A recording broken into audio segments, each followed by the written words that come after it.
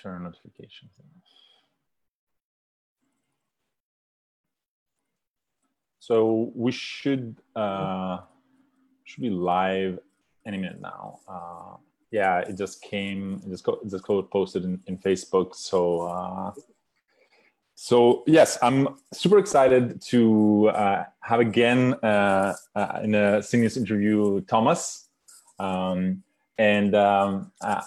pretty sure that the people who watched the last interview were also, very looking forward to, without them knowing that there was going to be a second one and maybe like a series of like talks, because both of us felt that it was just like so good to chat that we said, well, let's do it again. So I want to basically start off by the first part of the title, but before doing so, maybe I can ask you, like, how you're feeling and how you're doing, and maybe let you kind of like see how you want to enter like the two topics that we have. What do you think? Totally. Yeah, I appreciate that, and I just want to say to you, thanks so much to you, and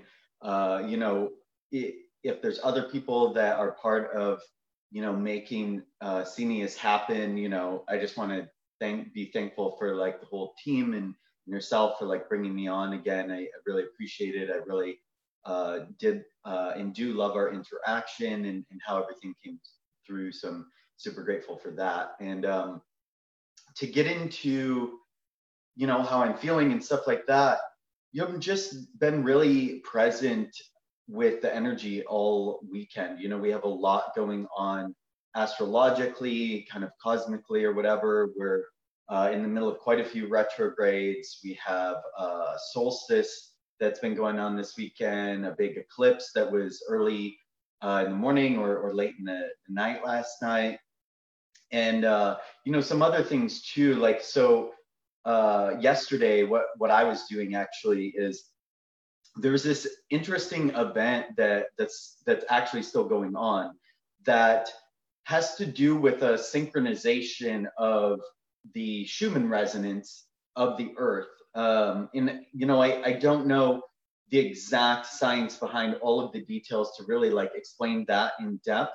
The reason that I'm mentioning it is because, over the past couple months, especially, I've been called into doing a lot of ley lining in grid work, essentially. Would it be okay, by the way, to like, I know what the Schumann resonance is and the frequency, but maybe like, can you give like a short like description of what it is so that people listening will actually be able to, tap in?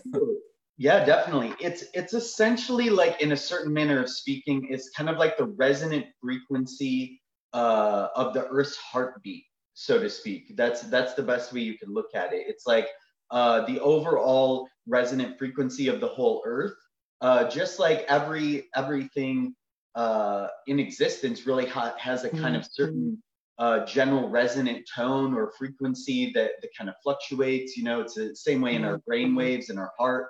We have certain states that we regularly go into, whether that's alpha, theta, beta, gamma, right? And essentially the Earth's frequency is called the Schumann resonance, and it's right around 7.83 hertz or so.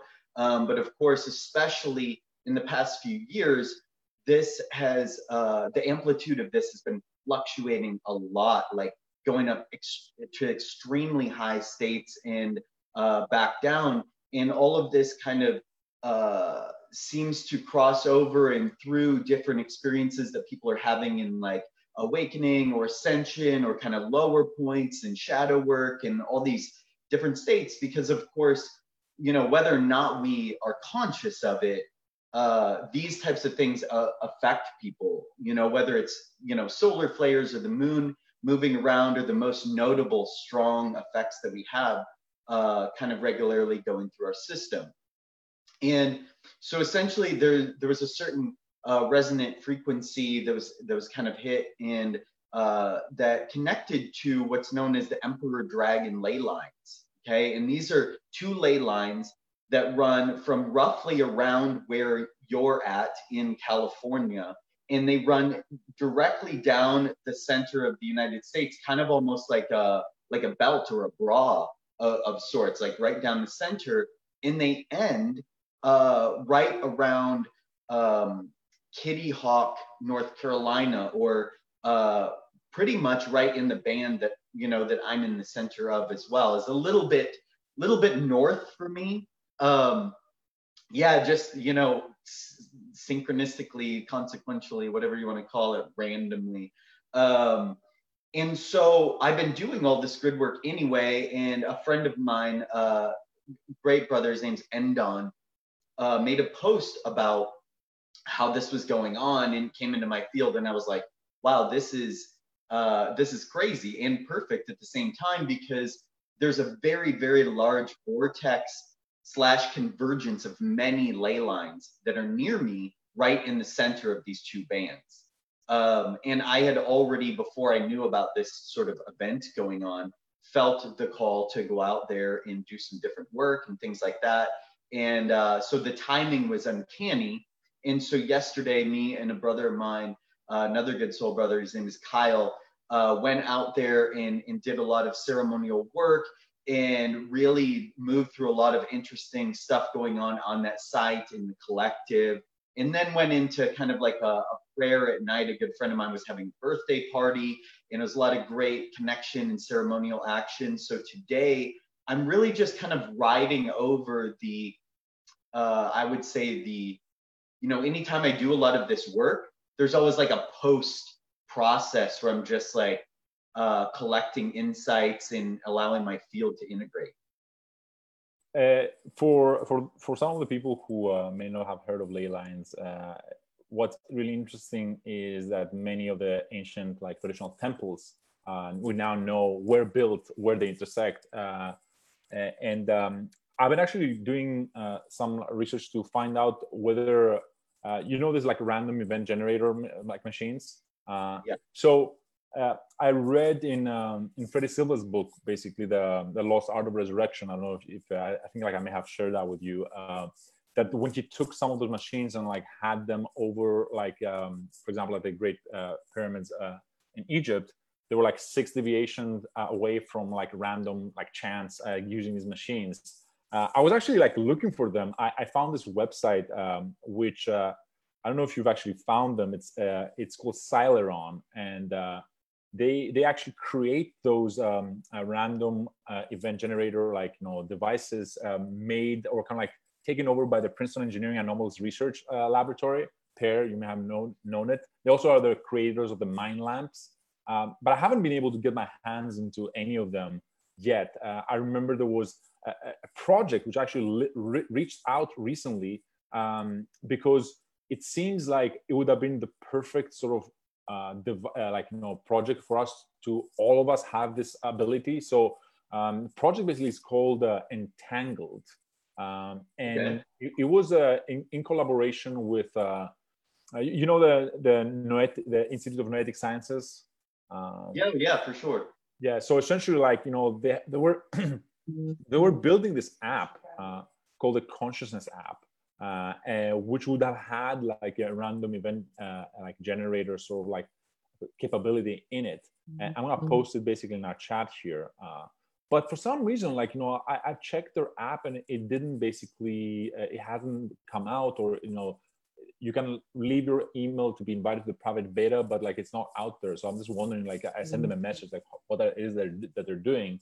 But all I'm saying is that for people who cannot intuitively kind of like feel those fields, there are technologies that are being developed so they can use them to actually like find them, right? Or go to temples and actually see like the difference from chance, which I think is fascinating, right? Because I always try to mention that, some of us may be feeling those things, but for the people who either don't believe us or like have trouble like even like conceiving how the world could be so different, slowly like transformative technologies are coming to like to fill the gap and then give them enough like evidence for them to say, okay, maybe I should start meditating today. Maybe I should start some sort of modality, right? So this other lamp that I told you about was one that in the beginning of the Evolving Caravan, I have an interesting story. The Evolving Caravan was this like I think I've told you about it, where we basically went around the world, especially in Europe, with a group of seekers and speakers on consciousness, and would visit different cities and visit researchers on consciousness and also do events where we do lectures and like experiential workshops on consciousness. And when we went to London, we went to visit like Peter Fenwick, the famous Cambridge researcher on near-death experiences. And he had in his house, I think, one of those lamps. I was one day late, so I wasn't able to go to his house, but like everybody else was there. And these lamps are connected to a random number generator. And if with your intention, you're able to change like, you know, the randomness of that generator enough deviations away from chance, the lamp changes color, right? So of course, everybody gave it a shot, right? I think everybody failed except like one guy, Adrian Taffender, who was able to like change it like multiple times. So that was pretty cool. But yeah, these are the kind of devices. And if you go to TransTech, the Conference of Transformative Technologists that Ms. Bradford and Jeffrey Martin basically like, you know, put together in Palo Alto, I think every year, you'll be able to see more of them. So it's kind of like happening. So you know, if you didn't get the memo, you can basically go to these conferences, or if you've had the experiences or meditations, or can feel those things like Thomas, then, you know, this conversation is kind of like more familiar to you. But sorry for the big tangent. I just wanted to mention these things. It's great. I love hearing about these supportive technologies that are really, you know, kind of allowing people who don't normally have you know, sensitivity to these things to really tap in. Because that's the other thing too, is like a lot of these types of technologies can be bridges or stepping stones to people starting to feel these things. You know, it's like a little window. It's kind of like almost like a permission slip in a way that lets our consciousness in our nervous system, you know, perfect example. I've seen Lumi commenting in the video a few times. Great example of technology that can be used in certain ways to kind of like open people's like organic systems to be more sensitive to things. Because sometimes it just takes something or a person being like, hey, this is possible, in a little like nudge, and then we're like, oh wait, you know, actually I can do that, or I can feel that, or something like that, you know. And this is how we met, actually, right? Remember, like we were at AWA Asia, and you had a setup that I think combined like human design with some other like technologies. And yeah. I waited in line, and, you know, we started talking. I went through the sort of process, and that's how we met. So you were actually demonstrating a technology like that. So it's really interesting to see what people will come up with, and super excited. Like, you know, there's all sorts of stuff happening, and I like to throw this like bit of news every now and then in the interviews, so that people know that like there's a lot of things that happen right now. But I want to head back to our title and talk a bit about, like, you know, the cosmic womb star seeds with respect to the cosmology around it, and then maybe we can connect it with the other part of the title about the new Aquarian cosmology. So tell us about it. Yeah, well, I mean, it's like a lot of ways that I may talk about some of these subjects or the things I might get into today, you know, maybe new, or maybe something that's evolving, right? Because obviously, especially with, you know, in a cosmology or a gestalt or a theory like this, it wouldn't be able to even be really kind of likely if there was an evolution going on with it, right? We're talking about being inside of a womb, and there's growing and there's change. Obviously, the understanding and the processing and conception of that would have to evolve for that really to make sense. And so the reason I preface this is because, you know, the idea that we are in a womb is actually very old. If you look into the different cosmologies, let's say in the Vedas, right? The Vedas by the people of Eastern India, in that area of the world, there is this idea that there's actually multiple wombs that we're moving through. And I'm gonna pull that back for a second and explain a little bit of how I personally got tapped into this process, right? So So it just kind of gives a little bit more context, because for me, I'm not the type that usually reads about something in a book or whatever, and then I'm like, oh, this is true, or you know, this is the way it is. For me, it's more so been a process of experiencing something and then finding things that support that, right? And we talked about that a little bit last show. And last show, I gave a little bit of my kind of like awakening story or whatever. And I spoke about the point when I started to receive these communications interstellarly from stars and things like that. And one of the things that I remembered in that communication process was basically what I was told was to follow the Sri Yantra, right? And at that time, I didn't really know even really what that was per se. I think I'd maybe heard the word, but like really wasn't that familiar with the concept. So I started to research what this was. And the Sri Yantra is many things, but typically what people know of it as is a yantra, which is basically a mandala that's used in different Indian / Buddhist kind of Eastern types of practices, is used as a meditation tool, right? And so basically you stare at this, the point of this thing in the center, and allow visions and different things to come in your consciousness while you just let them kind of flow through, and you stay concentrated on the point, so you can learn how to have more like one-pointed consciousness, right?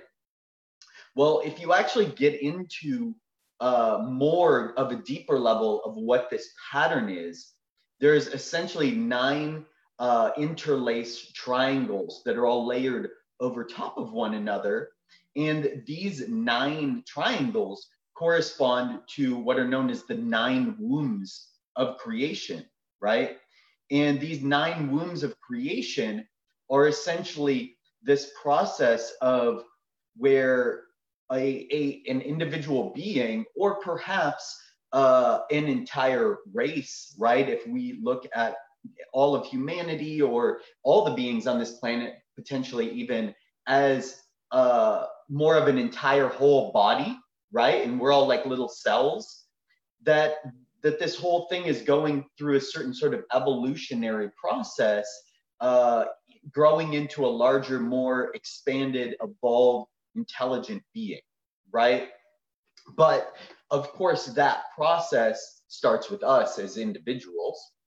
And so I researched this, right? And I got into, I was like, oh, okay, this is really interesting. But I only researched this because as soon as I said yes to following the Sri Yantra and took off on this journey in my life, I actually started noticing it randomly places I would show up, like the art actually on the wall, or even, and this is, for some people, this may be a little bit of a stretch, but I'm going to explain this. So this is actually a bag from a teacher of mine in the Cusco area in the Andes. Okay.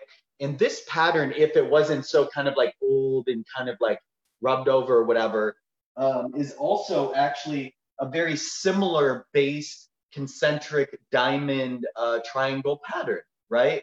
And so things like this, as my awakening was going on, I was just starting to follow these things.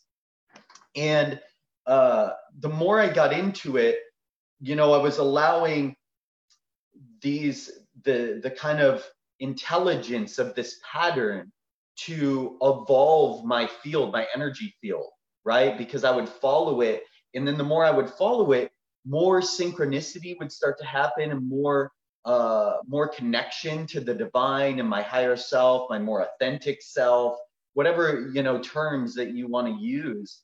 And in this process, I was actually guided into a couple different systems, which are known as human design and the gene keys, right? Most respectively. And these systems are inherently also combinations of other systems, right? There's astrology in there. There's the I Ching. And the reason that the I Ching is utilized in these systems is because there's 64 hexagrams in the I Ching. And they've found in these systems, or channeled through these systems, that these 64 hexagrams correspond to our 64 codons in our DNA structure. Okay. And so I started to, this was brought to me on my path, these systems. I didn't seek them out. Literally, they just stumbled in front of me. I find out things like, if I ask you something, because I know that you're also in cymatics, I've noticed that certain frequencies sometimes create like these shapes, and I'm wondering basically like whether your like experience in cymatics also had played some sort of role in understanding how these shapes are actually encoded in frequencies, and whether that has something to like add to your journey. But if not, you can just like bypass it and continue the story. Yeah, no, totally. It definitely played a part in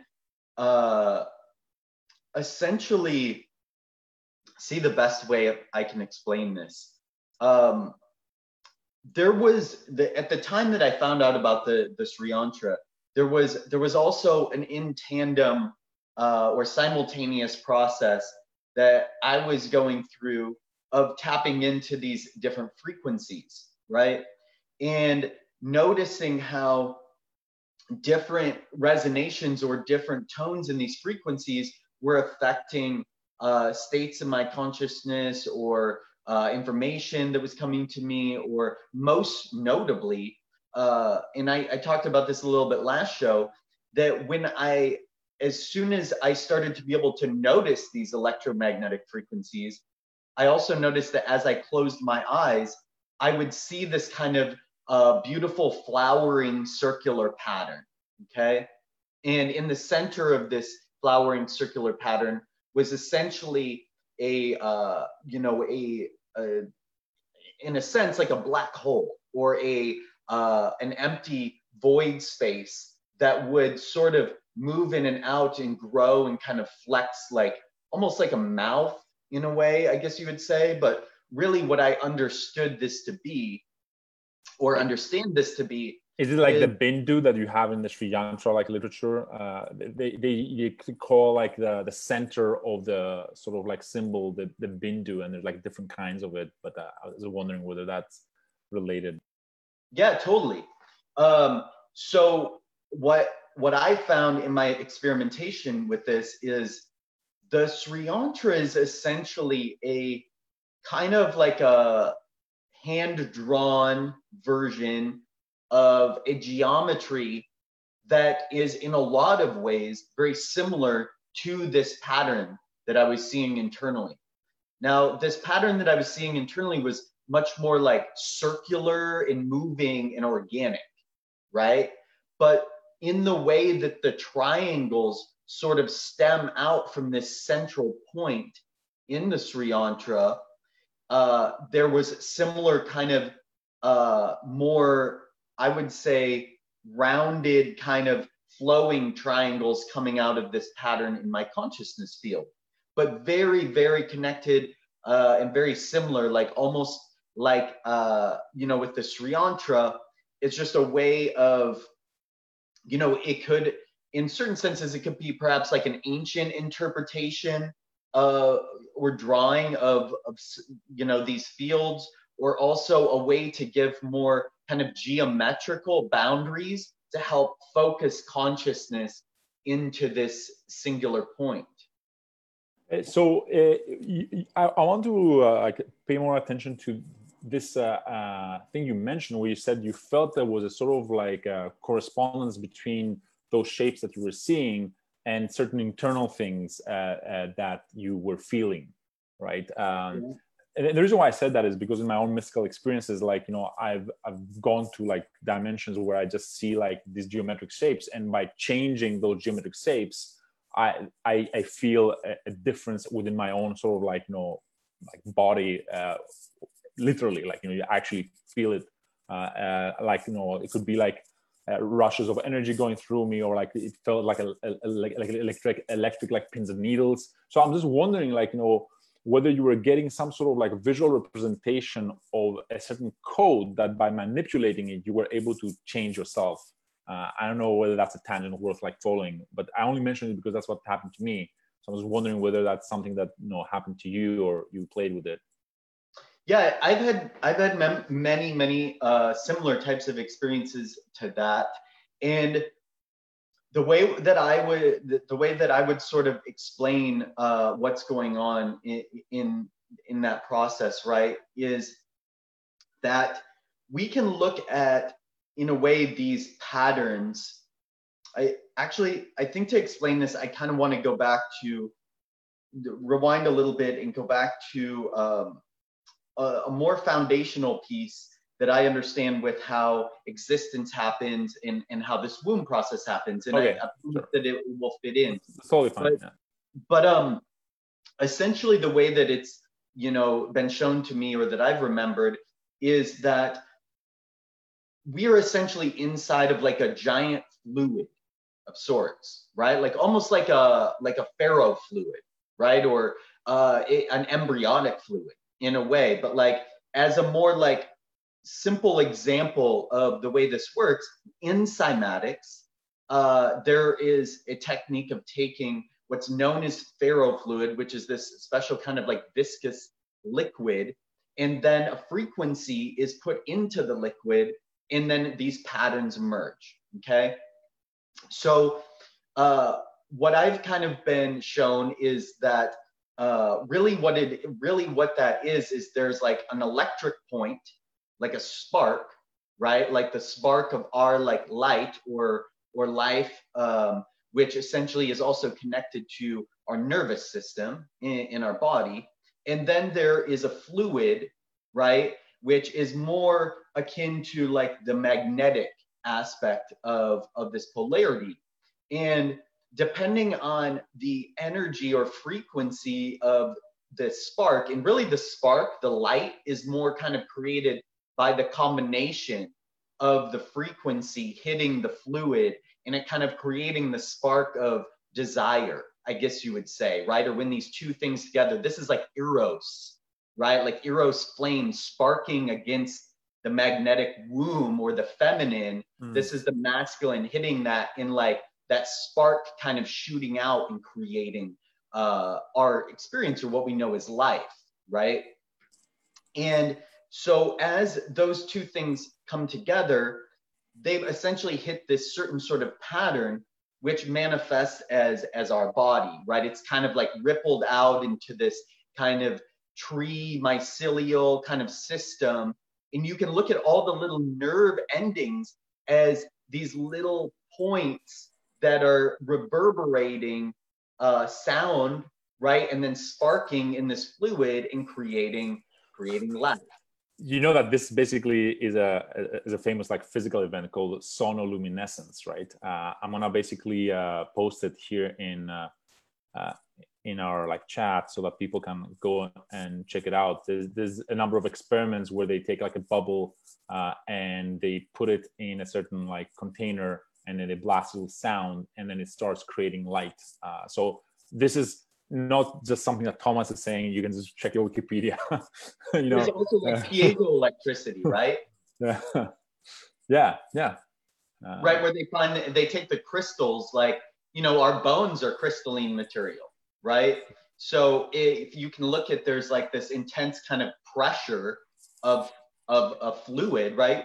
You know, a lot of people don't realize, but like, this is fluid, right? Like, it seems like, oh, there's nothing here. Like if you were to just look, it's like there's nothing. It's just clear, right? It's air. Well, what is air? Air is fluid. You know, like it's whatever high percentage of liquid just floating around. Not to mention the amount of liquid, 70 to 80, 90% or whatever it is that's within our body, right? So, and then the bones being these kind of piezoelectric type of crystals. So there's all this pressure, and then there's this energy spark that's generated in our body. So, you know, this is essentially this reverberating crystal that's kind of like rippling out these different things to kind of synthesize with what you were saying.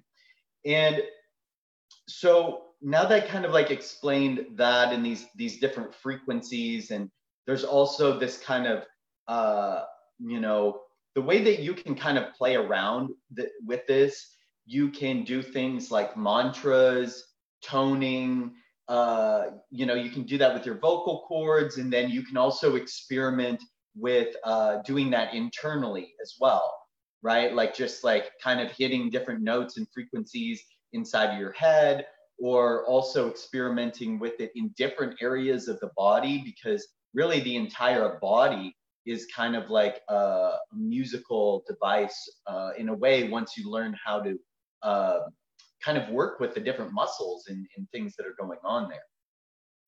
And so this is kind of what I started to experiment with a little bit, to watch these kind of changes.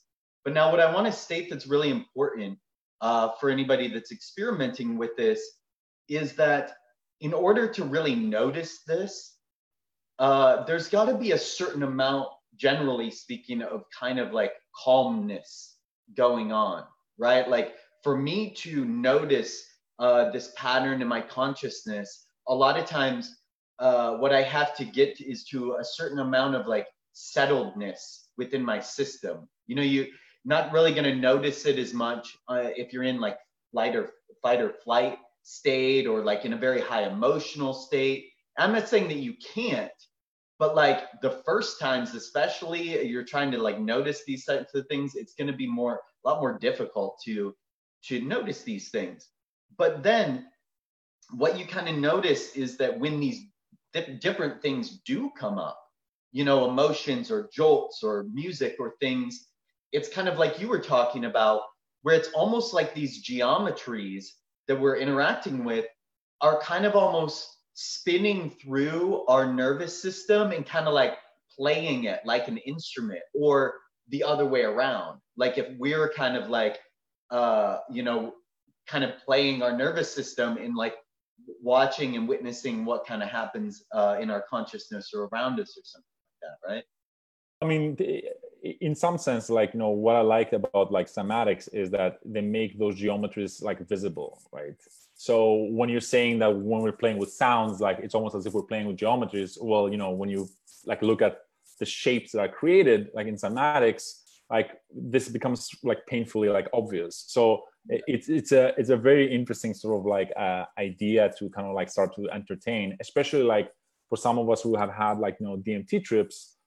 You can actually see those geometries, and that's the kind of like the only world that is there if you like, you know, go there. So it becomes less of an academic like issue and more of like an experiential issue, right? Yeah. You talked about these 9 wombs, right, from the Sri Yantra. Yeah. Can you talk about like what their significance is and like, you know, what does that mean in a way? Well, I mean, there's a couple different ways that we could talk about this, but like in the traditional, more Vedic cosmology, it's looked at in terms of these series of like initiatory, almost like lifetimes or experiences, where there's these certain sorts of, almost in a way like tests that are needed to be passed, or points that needed to be hit in development, in order to kind of like be born and kind of like push through to the next state, right, or the next womb. Now, the thing that's really interesting about this is that in you know, kind of swinging around again to talking about human design, gene keys, and things like that.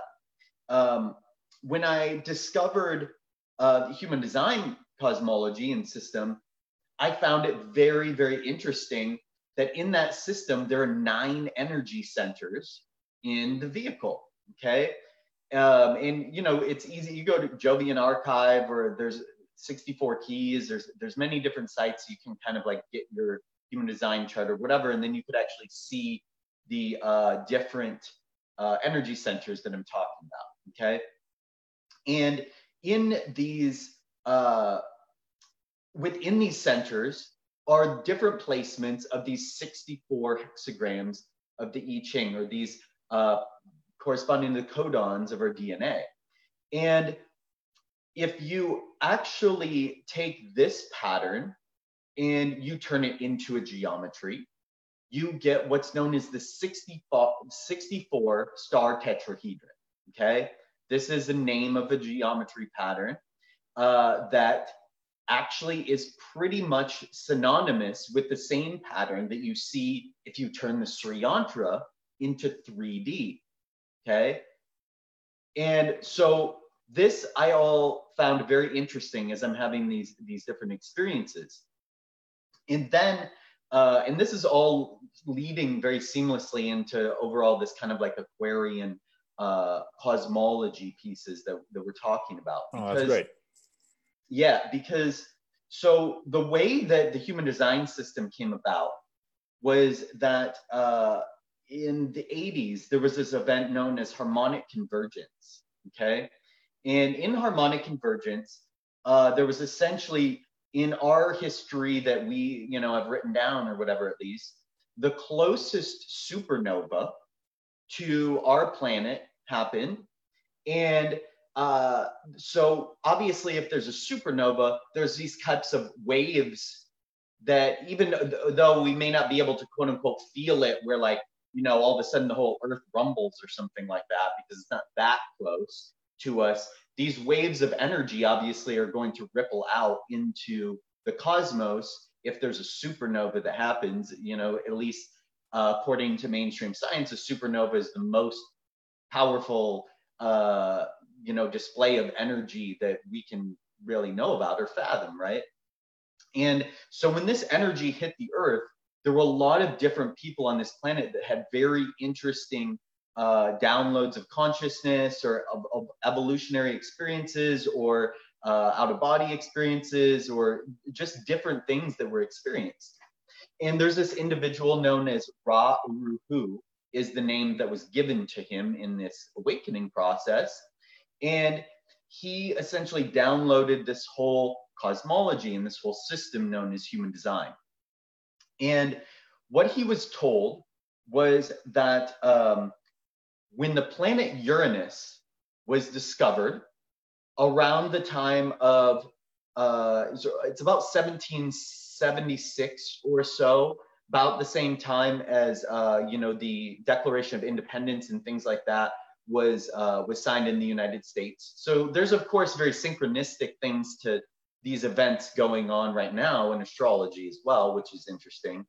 But what this consciousness that he interfaced with told him is that when this planet Uranus was discovered, that we as a species moved from a being with 7 chakras or 7 energy centers, main ones present in our vehicle. There's lots of information about there being many, many chakras, okay? What I'm talking about are the main ones that are housed within our physical body. And we went from 7 to 9, okay? And part of what was shared in this is that the vehicles that we have now were sort of transitionary vehicles, okay? In this process of switching over fully from 7 to 9. So humanity, as we know it, the species, is actually much different than, you know, the species that are also humans, like the Egyptians and, you know, different ancient peoples that we actually get a lot of our spiritual systems and philosophies and things like that. We have a different makeup, so to speak, right? At least according to this system.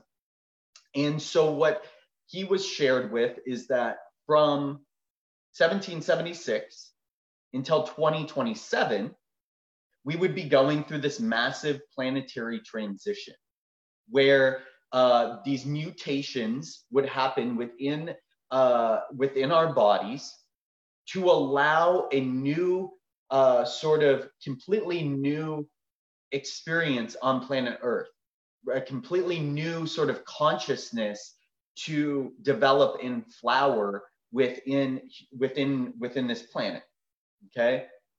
So now we're getting into some of the pieces of this sort of new Aquarian cosmology. Of course, because Aquarius, the ruler of Aquarius is Uranus. Okay. And so, of course, this connects to the process of going from the age of Pisces into the age of Aquarius, which is happening as we speak. We're in the middle of this process.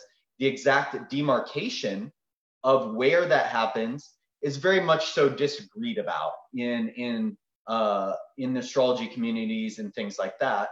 But from my personal kind of channels and information and understanding of astrology, is that the main market shift is actually happening this year. Okay. Most particularly, the culmination of like the shift and transition will be on December 21st, when Jupiter and Saturn both conjunct on 0 degrees of Aquarius.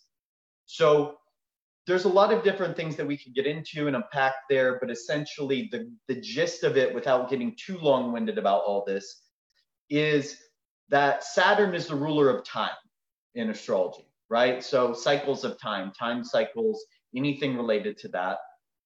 And Jupiter is kind of the quote unquote king or the ruler of the gods, right?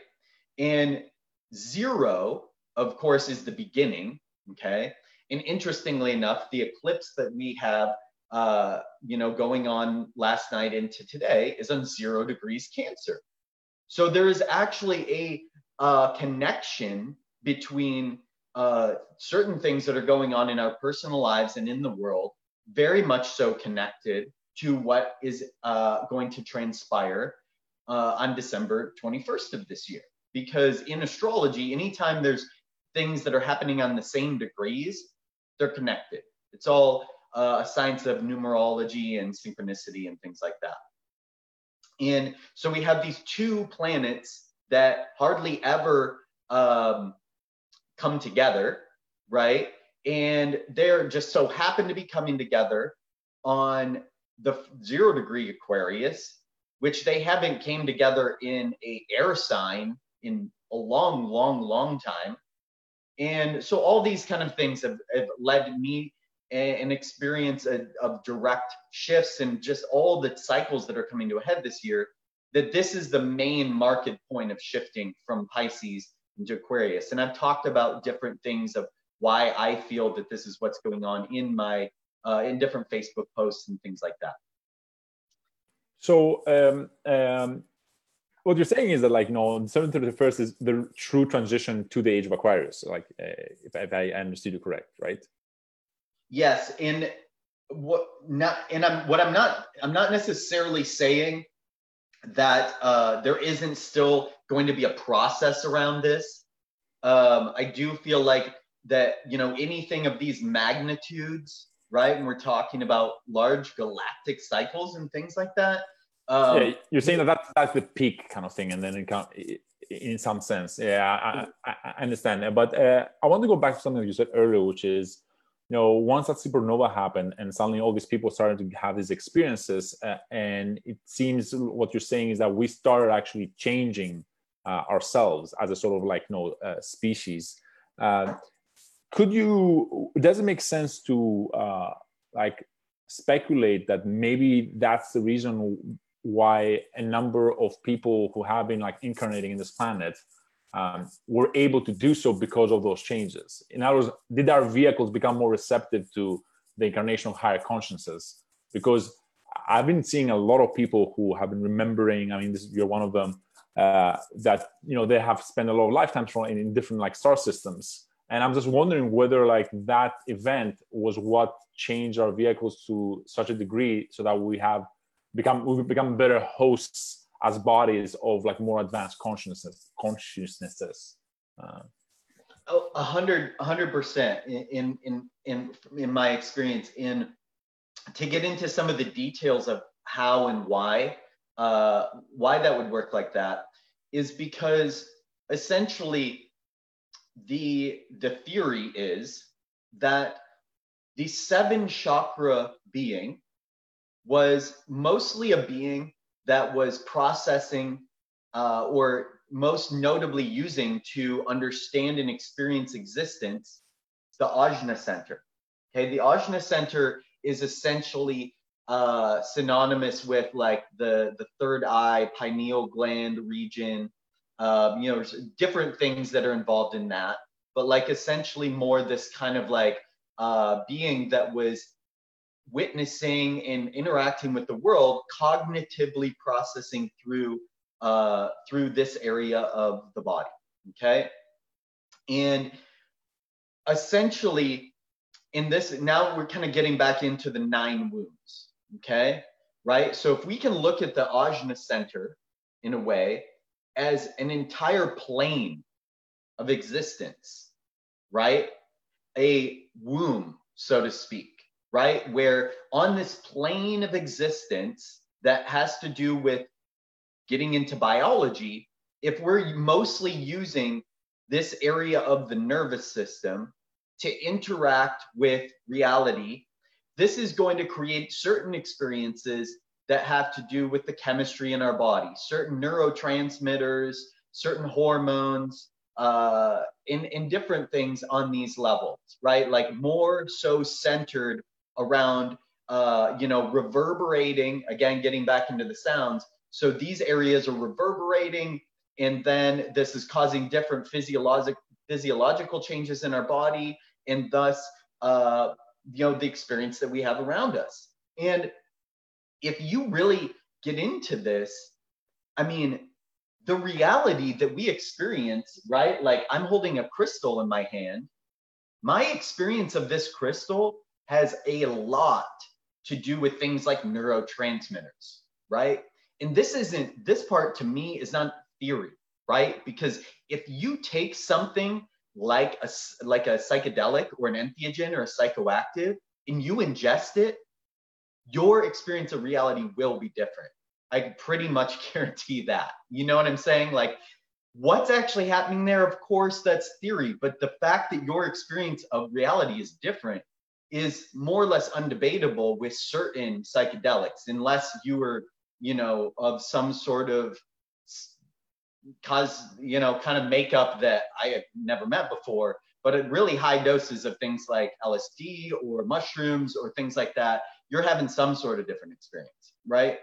And the reason I'm talking about this is to say that now imagine if, depending on where this kind of processing is happening and thus reverberation and thus kind of energy is focused centrally on a certain area of our body, it's flooding our system with chemicals that are causing us to interpret reality in a very kind of specific sort of way, right?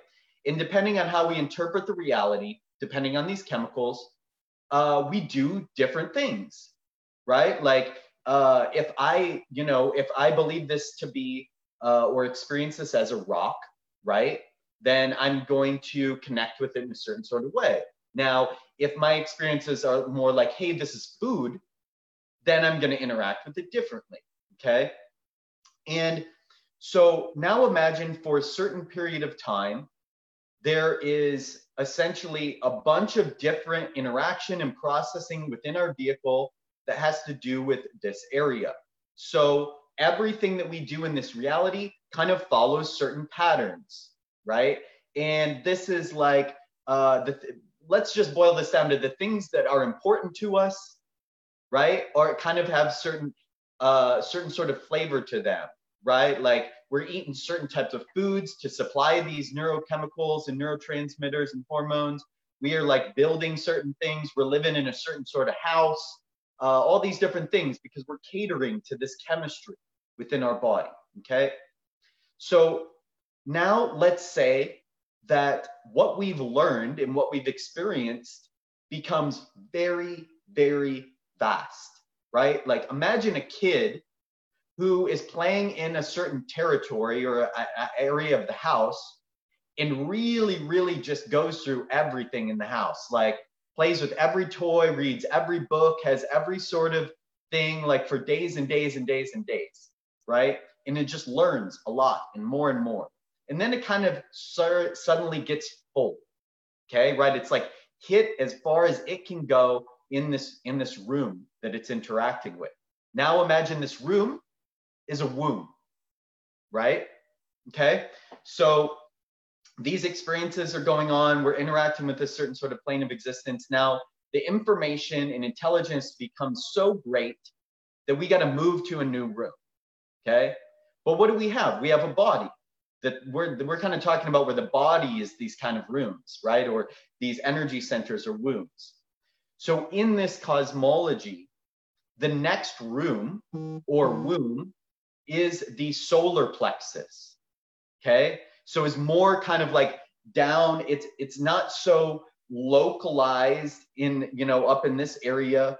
It's where we will be cognitively processing and interacting with our environment, almost thinking in a certain manner with our solar plexus. Okay, so this is more like, almost in a way, like a more full body cognition or processing, right? And this actually, if you just think about it logically, makes sense, right? Like if we need to gather more information from our environment and have new experiences, have different experiences, we're going to use more of the nervous system, right? Because in modern science, there's the brain and then there's the nervous system. But in reality, it's just the nervous system. You know what I'm saying? Like, in a way, the nervous system goes to the whole body. And I know the brain's like an organ, but like, to separate the nervous system and the brain very distinctly from the nervous system and the rest of the body is more of just like a Western way of kind of cutting things up and separating them. But really, the nervous system is just moving throughout the body, and it's always sending signals and communicating all the way around. So what if all of a sudden we're using more of the system to take in information and interact with the environment?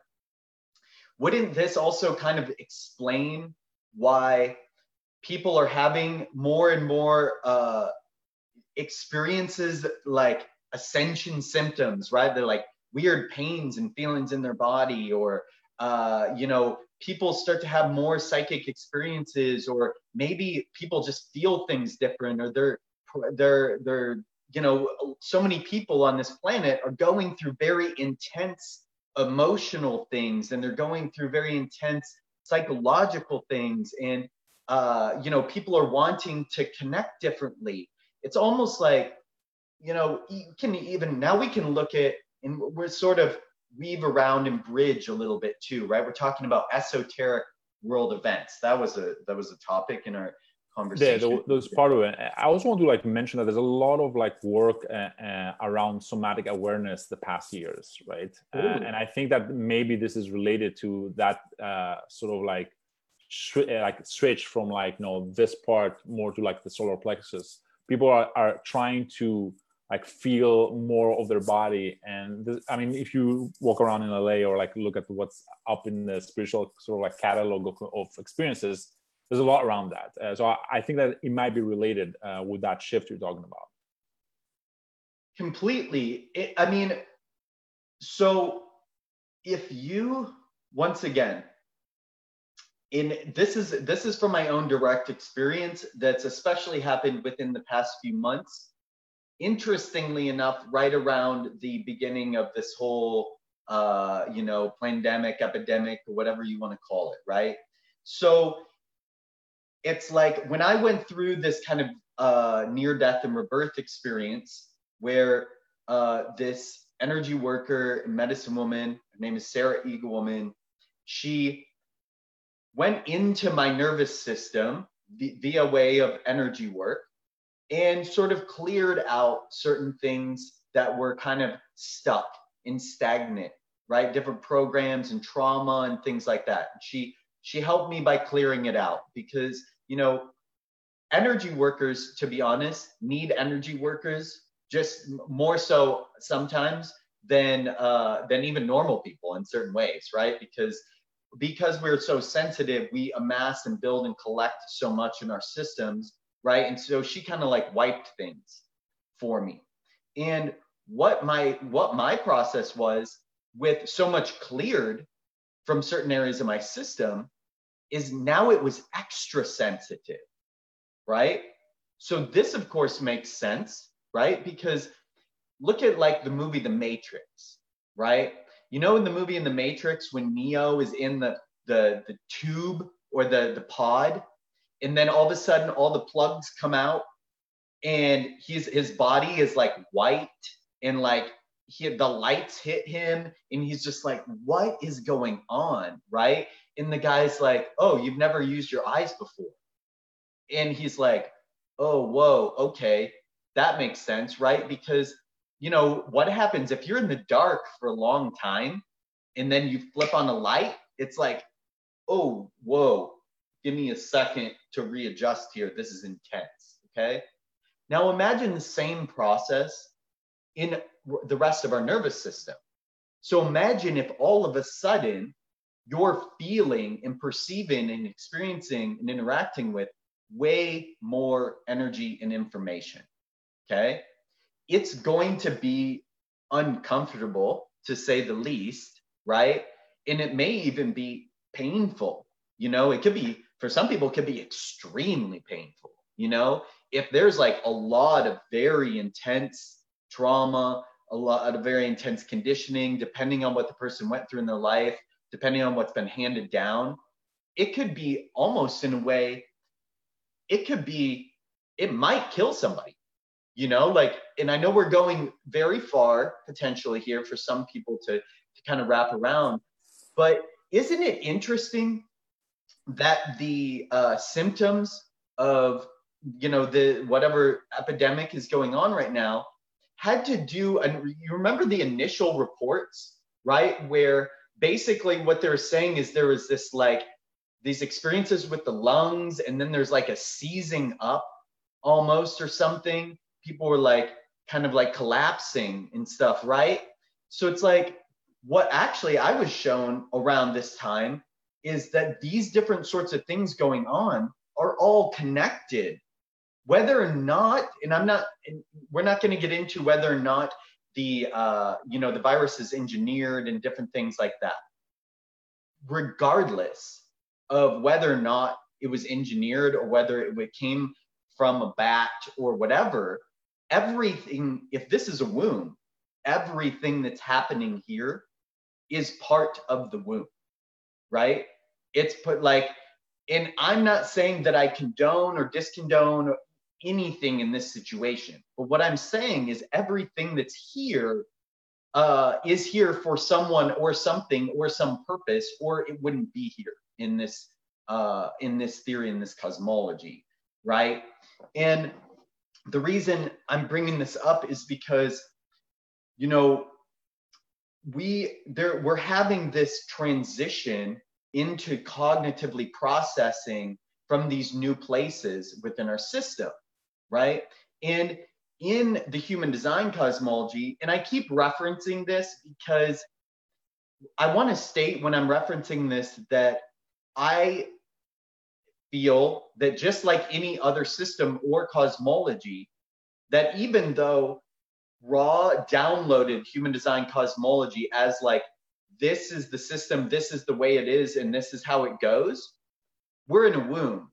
And he himself even admitted that there were certain things going on with the great mutation, that he called it, that the voice that downloaded him in this system could not tell him about, did not fully understand, and would be completely unexpected because it's mutation. And that's the nature of mutation, is that it's basically quote unquote like random in like a certain sense. It's always kind of intermingling and mixing as like a giant, you know, chemist kind of like putting different things together, right?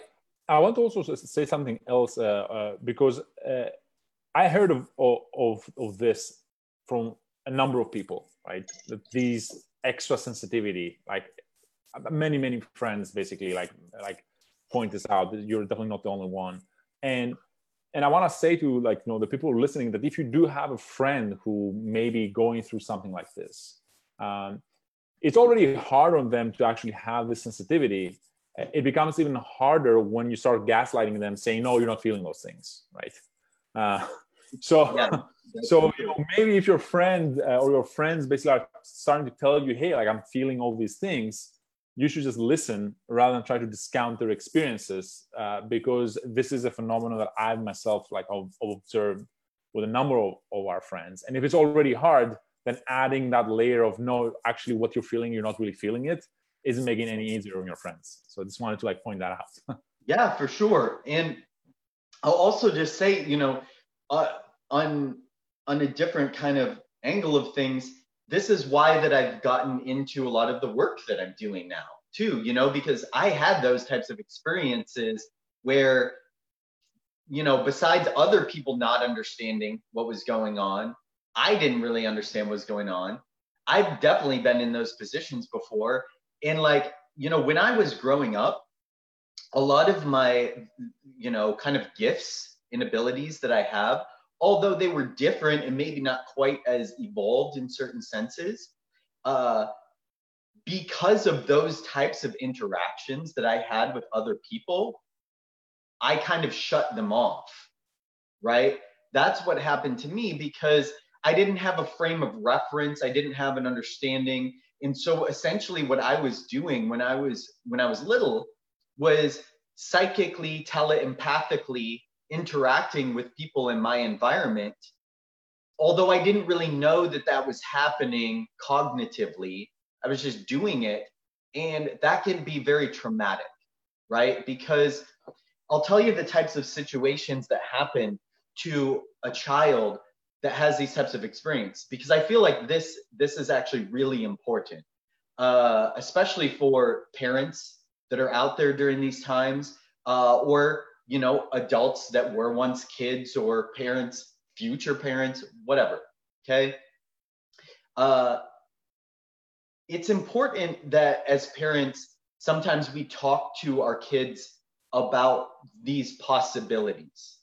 Even if we do not know what's going on with our kid or think that these things, bringing up the potential of telepathy or empathy or these types of things can be really key, right? Because what happened with somebody like myself is I remember having interactions with kids at school, like in the playground and school and things like that.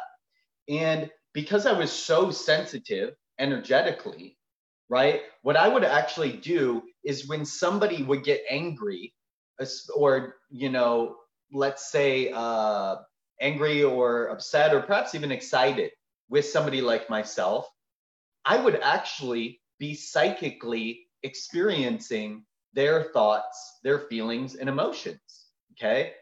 And I would see those and witness those things in my consciousness and believe them to be mine.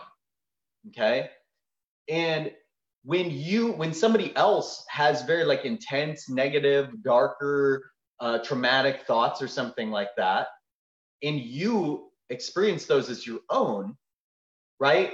You can start to think in very interesting ways about yourself, right? Like, why am I having this thought, right? Like, about hurting someone, let's say, or like, and I don't necessarily mean like hurting someone badly. It could even just be like verbally hurting somebody or something, right? You start to get into these weird sort of psychic kind of weird states and information going on, right?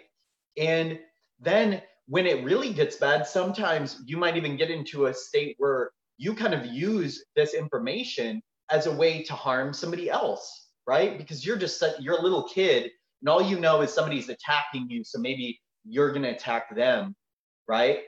And so this trauma builds, right? And so what happened to me personally is after a certain point, I became so full of all this different stuff that I just kind of shut it off in a way. It was still there and it was still happening, but like it's very kind of like dampened. Okay. Yeah, well, I mean, it's not a surprise that I don't know if you saw the interview with Kelly Keefe. I'm gonna actually tag her here, just so that she knows. So Kelly Keefe, we were talking about. She's working on a school for children that Cool. especially like, some, like being able to teach them some of the basics when it comes to like energy work. She's a Reiki healer herself. And the main reason, like, I think that one of the main things that she wanted to teach was like, being able to clear stuff, right? So that it doesn't actually accumulate, as you said, like in the body. And so definitely some other people have been starting to realize just how important this is, especially like, as more and more children becoming more and more like sensitive as they're born in this density. And I know that she's not the only one. I know also like Nancy Trivellato has been doing some research with respect to kids that experience out-of-body experiences, and from like a young age. And when you experience stuff like that, as you can understand, like, when you talk to your parents, they think that you're crazy, right? So if your parents start you thinking, don't even talk to your parents about it, which is kind of more, that was more like my thing. I didn't even really talk to my parents about it. Yeah, well, some kids that do, in a way, right? It's interesting because they will try to tell you that you're dreaming or that you're not really feeling this. Essentially, like, if they are not aware of what it is that's happening to you, they will try to shut you down in some way or another, or try to make you reinterpret what it is that you're experiencing. Which, in worst case scenarios, they may even like try to take you to some sort of psychiatrist, or like, have you like administered like psychiatric drugs. And I know that like Nancy Trivellato from the International Academy of Consciousness has been working on a book for the parents, so that if their kids start to exhibit some of those like experiences, the parents know when to distinguish between like childhood fantasies and like true like out-of-body experiences, and like how you can, with some questions, separate and see which one is which, and how to address your kid if they start talking about these things, right? So I think that we're slowly getting there, and thank you for like sharing your own personal experience. Yeah, because the more and more people like become aware that maybe their children actually have like extra sensitivities, the more sensitive the parents themselves will be in becoming more open into not shutting down their children for having these extra sort of like abilities in a way, right? So I think that ideally our schools will start to kind of like adapt to this new understanding that we have of what kind of beings we are. And if our public schools basically don't do that, then we're gonna have to start our own schools, just like Kelly suggested and is trying to do. And Lumi's saying basically, not only for kids, we need this for everyone. That's true. And in some way, like I think a lot of people are offering classes for people to understand this. So thank you, like, for bringing it up. It must have been quite an experience when you were able to recover what you had shut down, right, for you. Yeah, 100%. And I also want to state that I'm actually like, I'm so grateful for the way that it did unfold. You know what I'm saying? I have no sort of like looking back like, oh, I wish it had been this way or that way or any of that stuff, because I'm actually while I'm not saying that I want, it still should be, kind of transformed for other people. And, it's great to make it easier for kids and things like that. My own personal experience, I'm like crazy grateful for the way that it unfolded. And yes, especially like the things that I've experienced over the past few months, especially as more, because there's still like over the years, it's kind of like been trickling in or like kind of bursting in certain like amounts, and in the past few months it was more like a big burst all at once, at least in terms of regaining things and sensitivity and things like that. And yeah, it's been an incredible experience. And really, and this is why I'm so grateful for it happening the way that has, because I feel it offers me a very unique framework in a way of sharing with others about what is going on, right? Like just talking about what we're talking about today, because it's like by having these kind of jumps up or leaps forward, it's like in a way, I feel like in a certain respect, the earth womb consciousness's way of kind of putting these certain cells out there, the way that evolution does kind of happen, especially if we look at the term emergent evolution, right? Where certain cells in the body kind of like receive larger portions of mutations ahead, and then it kind of ripples out in a certain respect, right?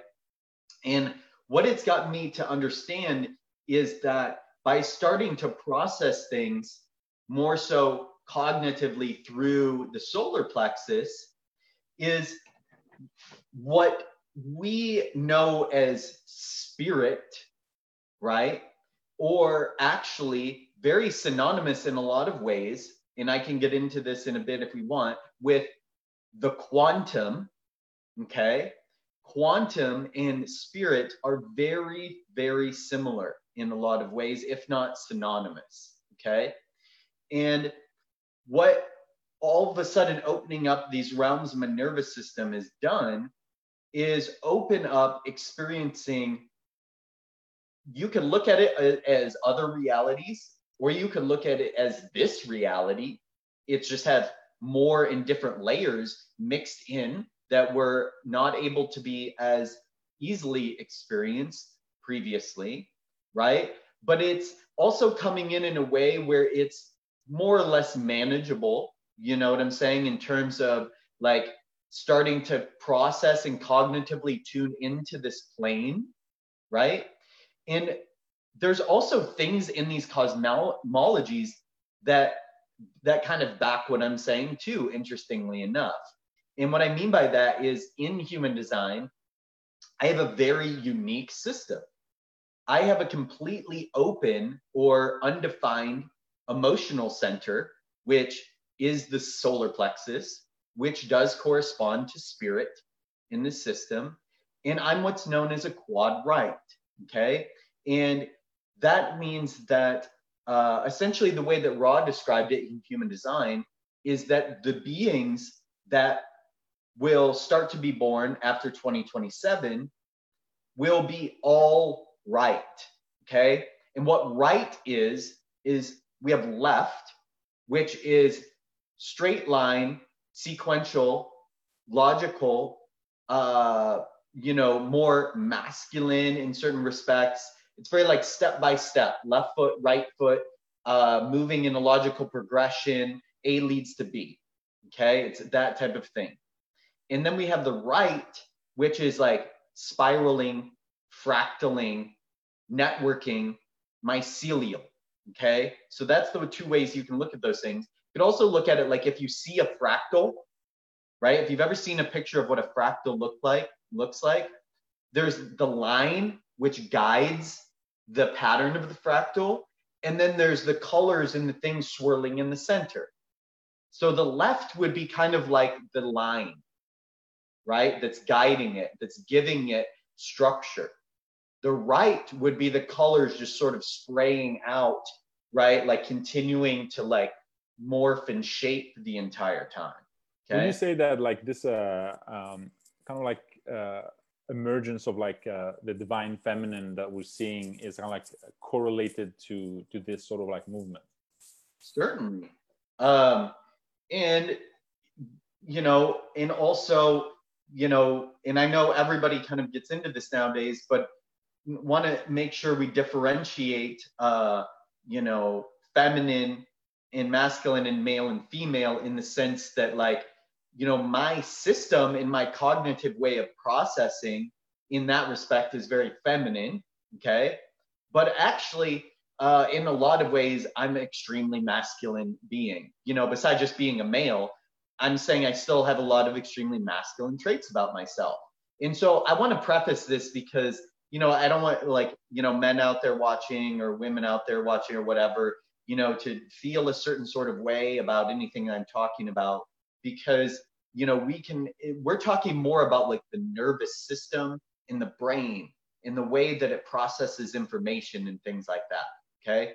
Not so much like, No, I understand. Like, it's not. We're not talking really about gender here. We're talking about like the different sort of polarities and how they express themselves into the human psyche. But definitely, the rise in this divine feminine that you're talking about is in this system. The right is receptive, right, and it's more passive and relaxed in that information. Okay, so look at this in two ways, and this is also obviously related to this going from the ajna to going to the solar plexus. Okay, so in the ajna, things are much more logical, right? They're much more patterned, straight line, progressive. Like, hey, we've got to go out there and we've got to expand civilization and we got to make it happen and we got to build, we got to build technology and we got to, expand cities and understand math and science and all these things, right? It's very like logically progressive and expansive in this sense, systems oriented, where the right gathers information by being receptive to the peripheral, right? So with me, rather than like when I want to learn something, I don't necessarily go out and get a book and like, okay, I'm going to learn this and I'm going to step by step. Okay. The way that my system works best is to allow information to come to me through interesting sort of peripheral cognition. Like it could be through, when I walk in a room and there's a conversation going on next to me and somebody says something and it actually has a huge piece of information and a key to the next thing I'm doing 2 hours later. Okay. And it could be something like now what it's evolved into is literally interacting with quote unquote spirit. Okay. And this is also the quantum. Okay. And this is another reason why I wanted to get into this is because there is a lot kind of like going around in certain parts of the collective consciousness around this idea of Q. Okay, so I don't know if you know anything about Q, but the QAnon movement and things like that, right? And so my experience actually has been that Q actually represents quantum.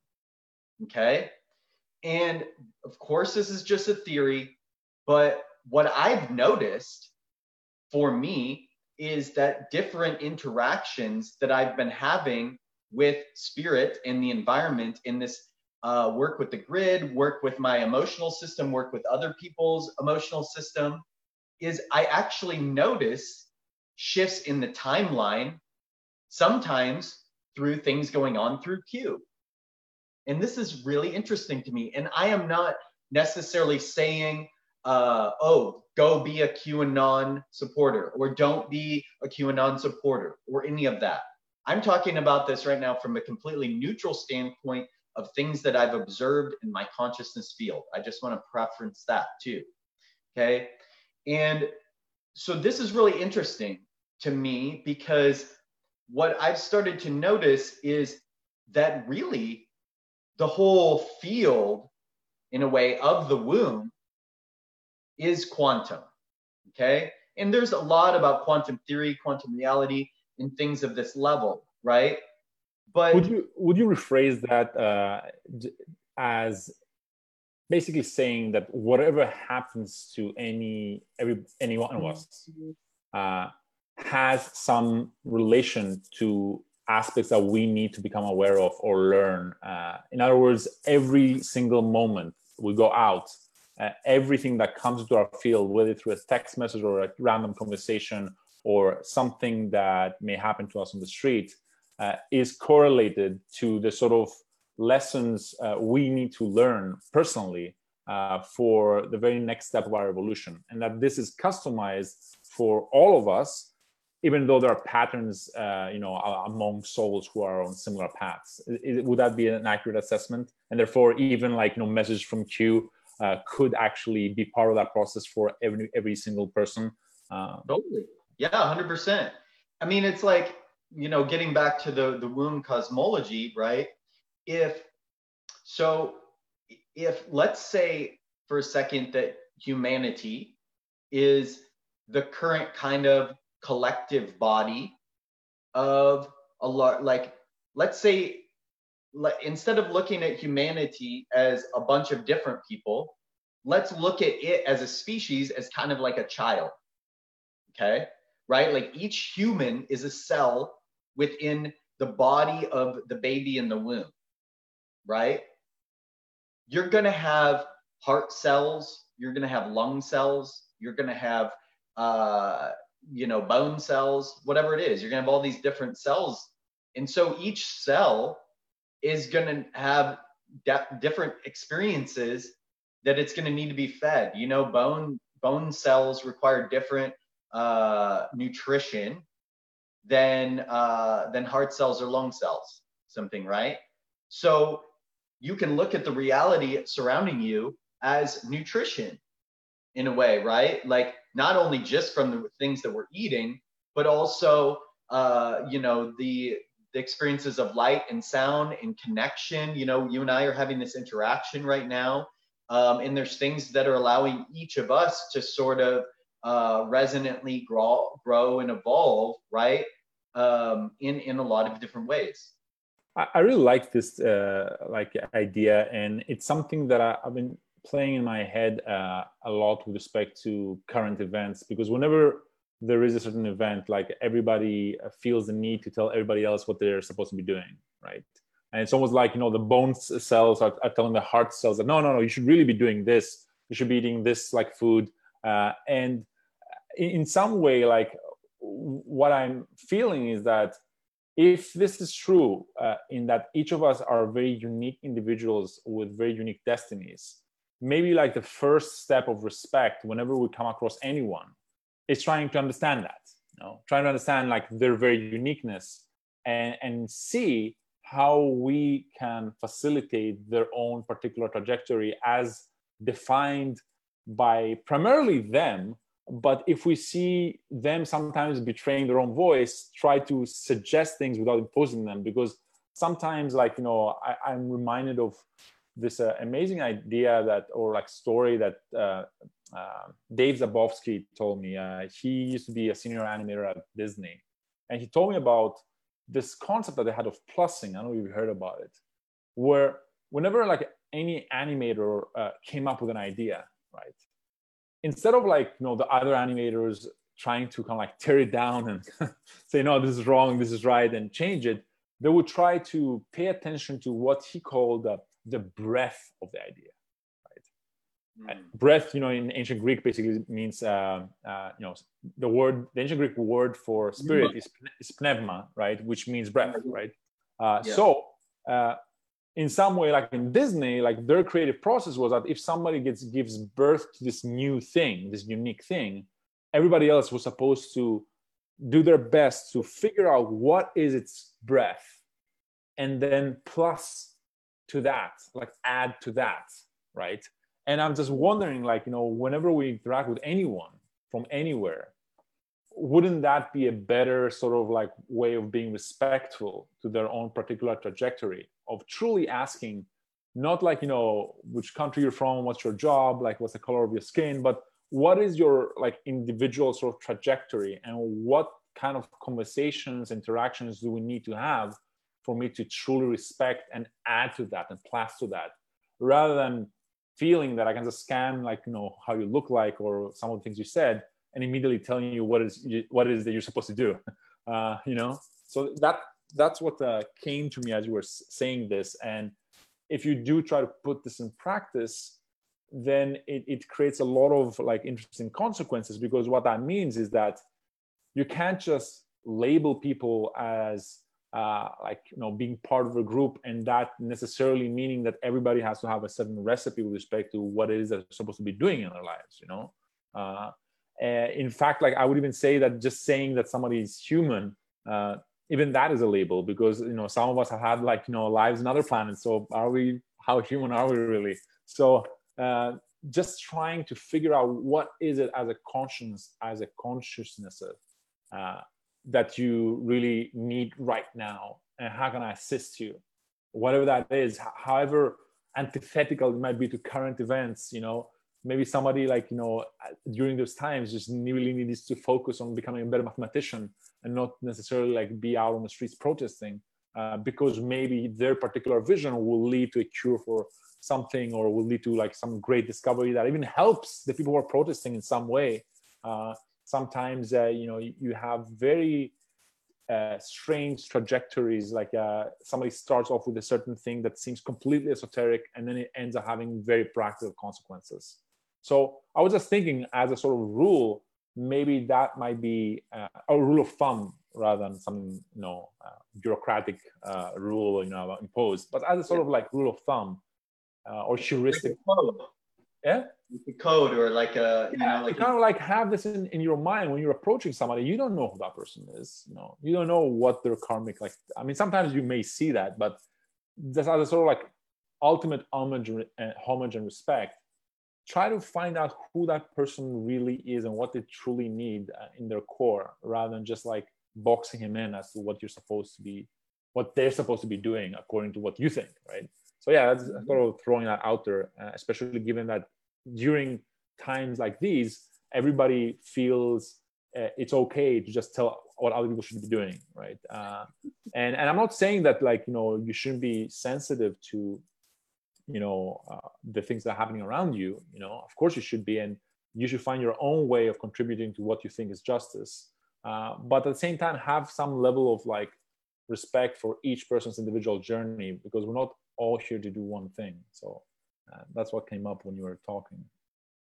Beautiful. Yeah, I completely agree. I really love that. I feel like that's a great way to approach any situation, not just people. It's the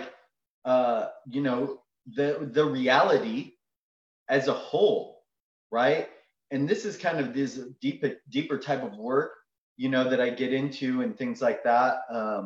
Is listening to listening to our room, listening to plants, listening to the earth. All of these things speak to us all the time, if we listen, right? It's kind of when we connect with another person, right? Are we doing what we think that we're supposed to be doing in the world, or with a piece of property, with the land, with the earth, all these different things? Or are we listening and in this sort of flow and conversation, and really getting all of the pieces and things of that nature? So it's like a life philosophy in a way. Well, I mean, that reminds me of this great, I think this great idea that was suggested to a friend of mine who had this piece of land in Montecito, who had that piece of land, bought that piece of land, and she said that maybe what we really need to do is we need to hold a ceremony where we ask that piece of land what it is that it wants to become, right? Which is exactly what you're saying. Instead of having a preconceived idea and just imposing it on that piece of land, which that piece of land is not, of course, empty, right? There's trees, there's living beings, there's a lot of things there, right? There's a history to it, maybe there's some entities there that live there.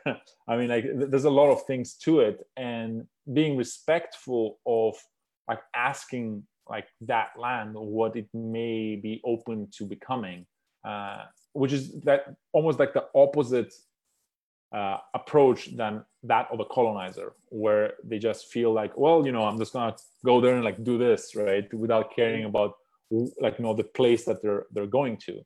So I do think that is related to this notion in scholastic philosophy.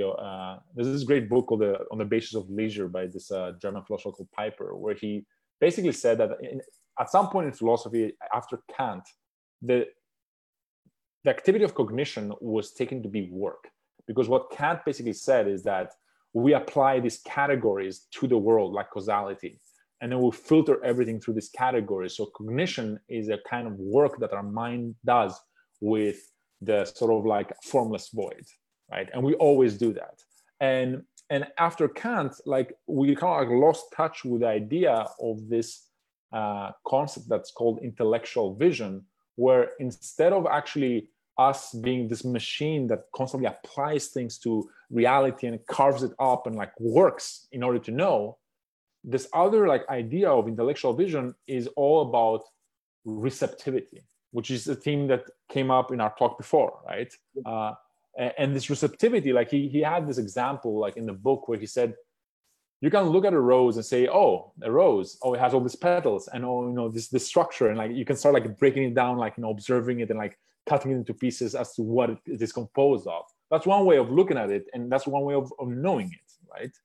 Or you cannot do that and just look at it and receive what comes from this like phenomenon, right? And this is the concept of intellectual vision. And this is something that I feel we have lost over time, and we're starting to get it back. And in some way, like what you're saying, like fits very closely to this idea. And what's interesting with this book is that they say that the basis of culture presupposes both of those like ways of looking at the world. And if you don't do any of the receiving, you know, you won't be able to have the proper and adequate basis for culture. So, you know, Yeah. if what you're saying is you know, because you talked about how with that shift we're going to more receptive sort of mode. Maybe we'll see also a resurgence or a new culture that is being sort of like, you know, birthed through that new mode, through that mode that we're recovering at a higher level. So really looking forward to maybe Age of Aquarius being that, you know.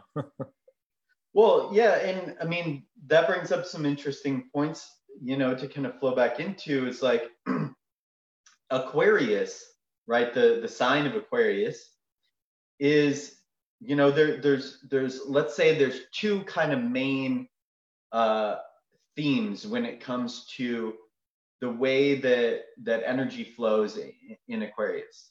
Okay, that, you know, there are many, but like the positive side of Aquarius is a sort of collective co-creation through bliss. Okay, and when I say bliss, I don't just mean pleasure, by the way, just kind of prefacing that. It's more of a bliss like in you know, as what's the gentleman that coined that phrase, I don't know, I'm blanking on his name right now, Mercury retrograde, but are you talking about like Ignorance is Bliss or something like that? Man of a Thousand Faces, Hero of a Thousand Faces, he wrote that book. Joseph Campbell. Yeah, Joseph Campbell. He said, follow your bliss, right? And I mean more in that respect, okay? So co-creation through bliss is more kind of like co-creation through, you know, each individual's unique flavor, their passion, their purpose, their mission here. That's their bliss, okay? And we can see this present in nature, okay? That's how nature works. Nature works through diversity, and like each individual thing does its part, and it thrives with one another doing that, right? It's like, you know, the hummingbird specializes in the hummingbird, what the hummingbird does, and it loves to do that, right? That's why it does it. It's, you know, what fuels its kind of motion, so to speak, right?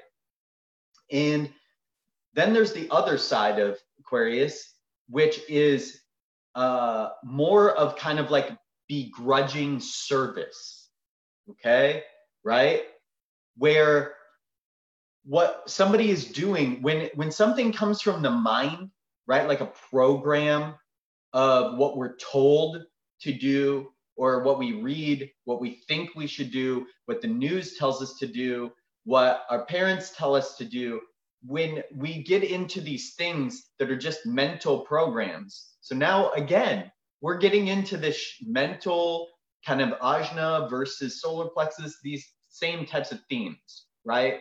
But when we're operating strictly on a mental program of this is what I should do, this is how I should show up, this is what I'm supposed, these types of shoulds, supposed to, you know, this type of framework, okay? Then, you know, we end up being in service in a way that we almost maybe hate, right? Like we're just like, oh, I'm gonna be in service, but I'm gonna do it because I think that's the way that I'm supposed to do it, right? Even though there's no It's like love. it's like a servant being in service rather than a free being out of love. Right? Yep. It's just happening because it, you know, it doesn't know any better, and it has this program that says, oh, well, the way that I'm supposed to serve is I'm supposed to, you know, be in a cubicle in an office and be like a, you know, somebody who's a secretary. And somebody, that's their bliss, right? They actually love that job.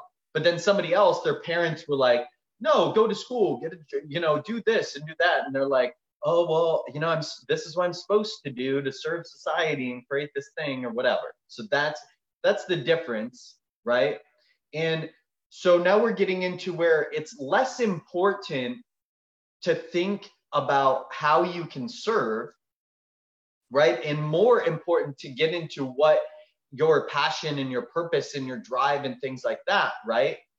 And then the reality, as we start to get into this more fluid state of Aquarius, because Aquarius is about like plasma, right? It's about this like liquid. This is the water bearer, right? The water bearer, really what is doing is kind of like pouring a more viscous, kind of malleable spirit quantum fluid into place, right? That's the way that we're going to look at it.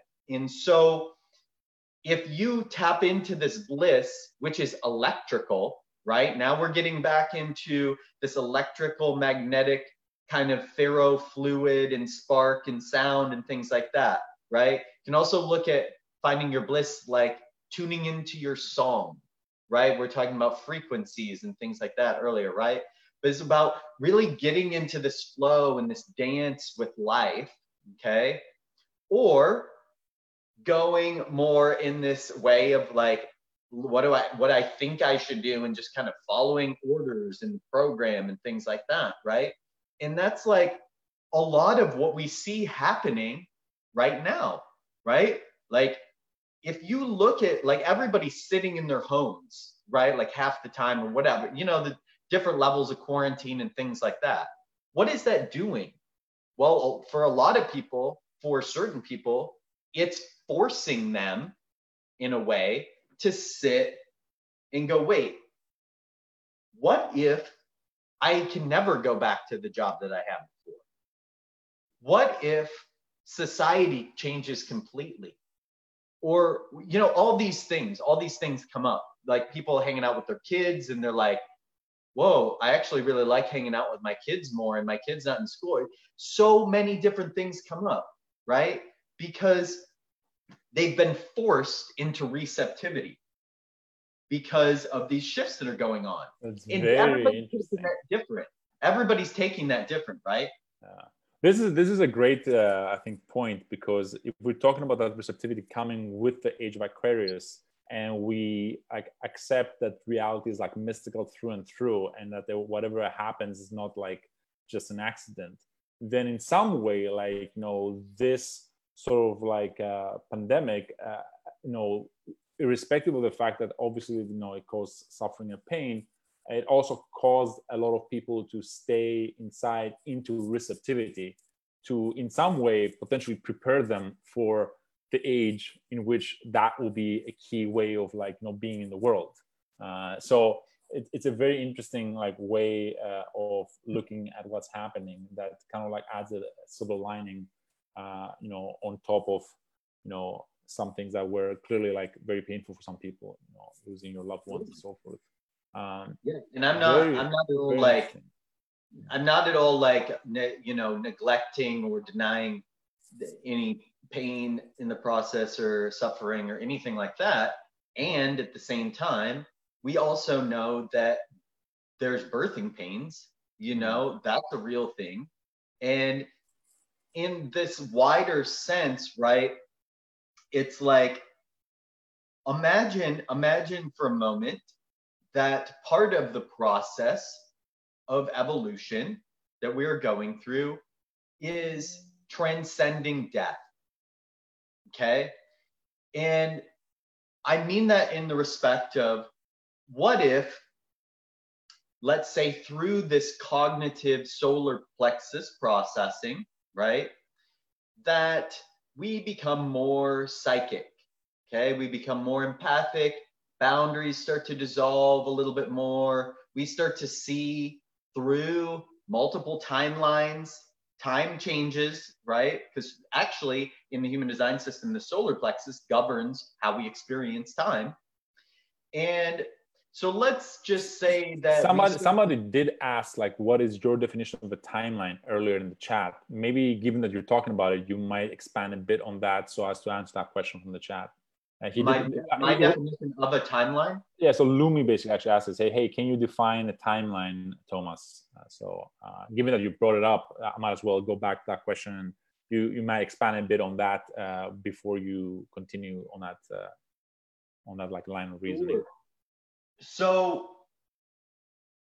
a timeline is actually a lot of things, and I may have a hard time giving a more logical, linear answer, funny enough, to this, but like basically a timeline is a set of certain potentials and possibilities that we can interact with and either can interact with or have interacted with or will interact with, right?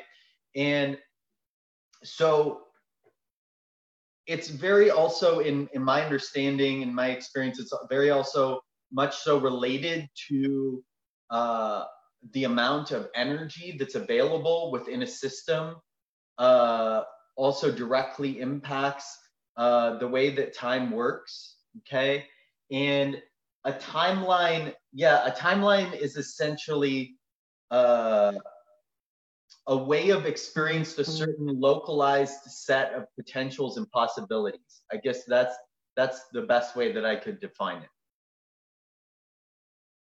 Okay, so then you were talking about certain timelines, and then I interrupted you to give the definition. So I was wondering whether you can pick up the thread and continue. Yeah, totally. So what if part of this evolutionary process with these new availabilities within our cognition system is, because perception's expanding, our awareness of time changes, right? And our awareness of locality changes, right? And so if boundaries are dissolving, right? And I'm interacting with, you, quote unquote, on multiple different timelines and in different spaces, which could manifest as an experience as a spirit, or myself, right? Like if there's actually the ability to tune into myself in different lifetimes that I'm living simultaneously to this one, okay? And so now we're opening up what life and experience and interaction and all these things are progressively more and more. I want to say something with respect to like the sort of many worlds sort of theory. I was having a conversation with a friend of mine, like a physicist, and he basically said that with respect to like a certain view of the multiverse, there's this problem that he called the basis problem, and I'm going to put the paper right there in the chat. That was by essentially like Henry Stapp. And it has to do with sort of like one of the main sort of counter arguments, at least in the point of view of physics, with respect to why there can't be like multiple worlds in a way. Now, the reason why this to me is always interesting is because there is like what may be called like traditional sort of science and like quantum mechanics and what they're talking about, and there's also like the experiences of actual people like us who sometimes have had experiences that go against what we're supposed to be having. So but I do want to honor, right? I do want to honor like both sort of like worlds. So whenever we come into sort of junctures when we kind of like assume that something is the case because of our own personal experiences, I like to like throw in like kind of like the counter arguments in the chat, so that people who are of the physics world can kind of say, oh, yeah, that's interesting, maybe like I can check that out. But I do want to like I want to just like throw that in there for people who may be physicists who may have objections with respect to like the multiverse, or and might be interested in like sort of following those objections. But at the same time, I do want to like honor like even my own experiences with respect to like multiple like timelines and kind of like what you were like, talking about. So please continue. Yeah, no, for sure. And I mean, I guess the beauty about the way that I look at things is actually it can be both. But the person, maybe somebody on the other side of the theory that you're talking about probably wouldn't agree with that. But I do personally feel like it's not mutually exclusive. It can be both, and it could be neither.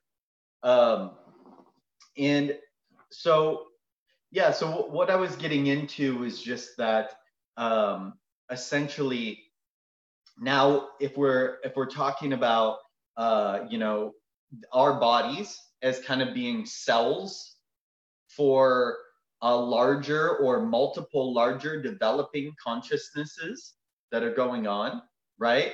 And thus a larger consciousness that's inhabiting multiple bodies and multiple times simultaneously, right?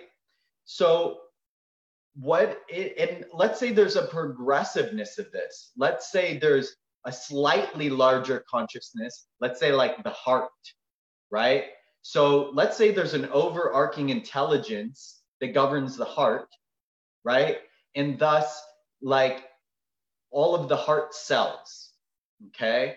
So that one consciousness is having multiple beings' experiences at once, right? Because there's actually just one intelligence governing the heart, beating the little, heart cells, right? But each of the heart cells is having a different experience, right? And then we can go over, and then there's also the experience that's going on in the liver, right? And those are two different consciousnesses, almost like programs in a sense governing those functions. And then there's a more master system that's like the whole human being that's kind of doing those things. And then it keeps just chunking up and chunking up. So imagine potentially that what we are waking up to in this evolutionary process is maybe 1 or 2 steps up, right? Like imagine where all of a sudden, I'm starting to experience all sense my higher self, let's say, or a more expanded self, let's say, is the heart, just in this manner of speaking, okay? And let's say you and 20,000 or 5 million other people are the lungs, okay? And all of a sudden we start having these interesting interactions, right, where death becomes much different, right? Like if we have the actual cognitive processing to be able to handle the bandwidth of having simultaneous experiences at the same time, right? And then when we leave one cell, which is this body, there's still processing going on in the other cells that haven't left the body, right? It's kind of like I imagine what you're saying is that like right now we're talking, and as we're talking, there are cells in our body that are dying, but our experience of consciousness remains like uniform. So maybe what you're saying is that if we as humans were to imagine ourselves to be like these cells that may be in the liver or in the heart, and they have an awakening and they start actually realizing, oh, I'm part of a larger system. Oh, it's not just like the heart and the lungs, it's like this whole other thing. And suddenly like they get into this awakening where they end up being like us in a way, right? Like a human being with like full like sort of awareness of the different organs of itself, but at the higher level of the fractal, so that as each individual incarnation dies off, like that higher sort of level of awareness remains uniform just at a higher level. So maybe that's what you may be pointing to as transcending death, you know? Totally. And yeah, in what I'm talking about is, you know, these types of personal experiences and realizations that I've had as my cognitive processes have started to open up and my nervous system has started to experience more things. This has also been involved, this partly been connected to sometimes it's been experiences with entheogens, but these days it's experiences that are completely sober, you know, every day. Like, unless you want to look at your own body's neurotransmitters and chemicals as not being sober, you know, which we, you know, that's another whole thing that we can get some into. people want to say that when you're in love, you're drunk, right? Yeah. Even though the very chemicals are creating sort of like that state is they're yours, you know? Yeah. So it's a sort of slippery slope, but I think that I know what you're saying. Somebody posted like this thing about the soul fee of Gaia, and I was just thinking that maybe sometimes in some of those like experiences that we have, we may tap into that larger sort of like organism, which could be the planet, right? Maybe the planet looks at us as little cells like within its own sort of like biosphere. And it's an interesting idea, especially like, you know, once you start like feeling as much as some of us are feeling, either regularly or through altered states. But I don't want to interrupt you, sorry. No, you're great. I mean, it's kind of, we can go back to like 20 minutes ago, right? In this, like, you know, reception and interchange that's going on right now. You know, this isn't just about what I have to say, you know, this is just as much about what you have to say and the kind of conversation that's evolving here. And that's why, I talked to you about coming back on, is because I particularly love the mutual flow and interchange. And I personally am also experiencing the multiple lines of energy that are going out right now, that it's not just us having the conversation. There's actually conversation on multiple levels with the people that are watching, that will watch, in all these different sort of things.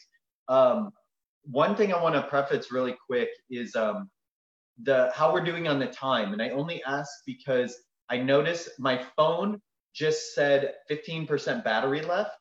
And it's going to be interesting to try and navigate plugging it in right now, because I have it on a tripod and stuff. No, I think so one of the things that I want to say is that, like, so we're right now on Pacific time, we're at 3, right?